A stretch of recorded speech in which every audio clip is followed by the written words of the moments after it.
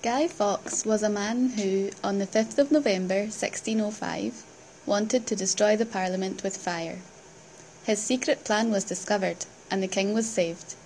So, every year on the 5th of November, we celebrate Guy Fawkes Night. This is a picture of the celebrations in 1776.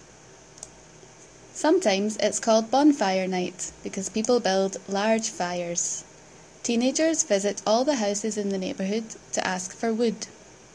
Here it is in a forest on Arran Island. But the best things about Guy Fawkes Night are the fireworks. This is a firework display in Glasgow Green, a big park near my house.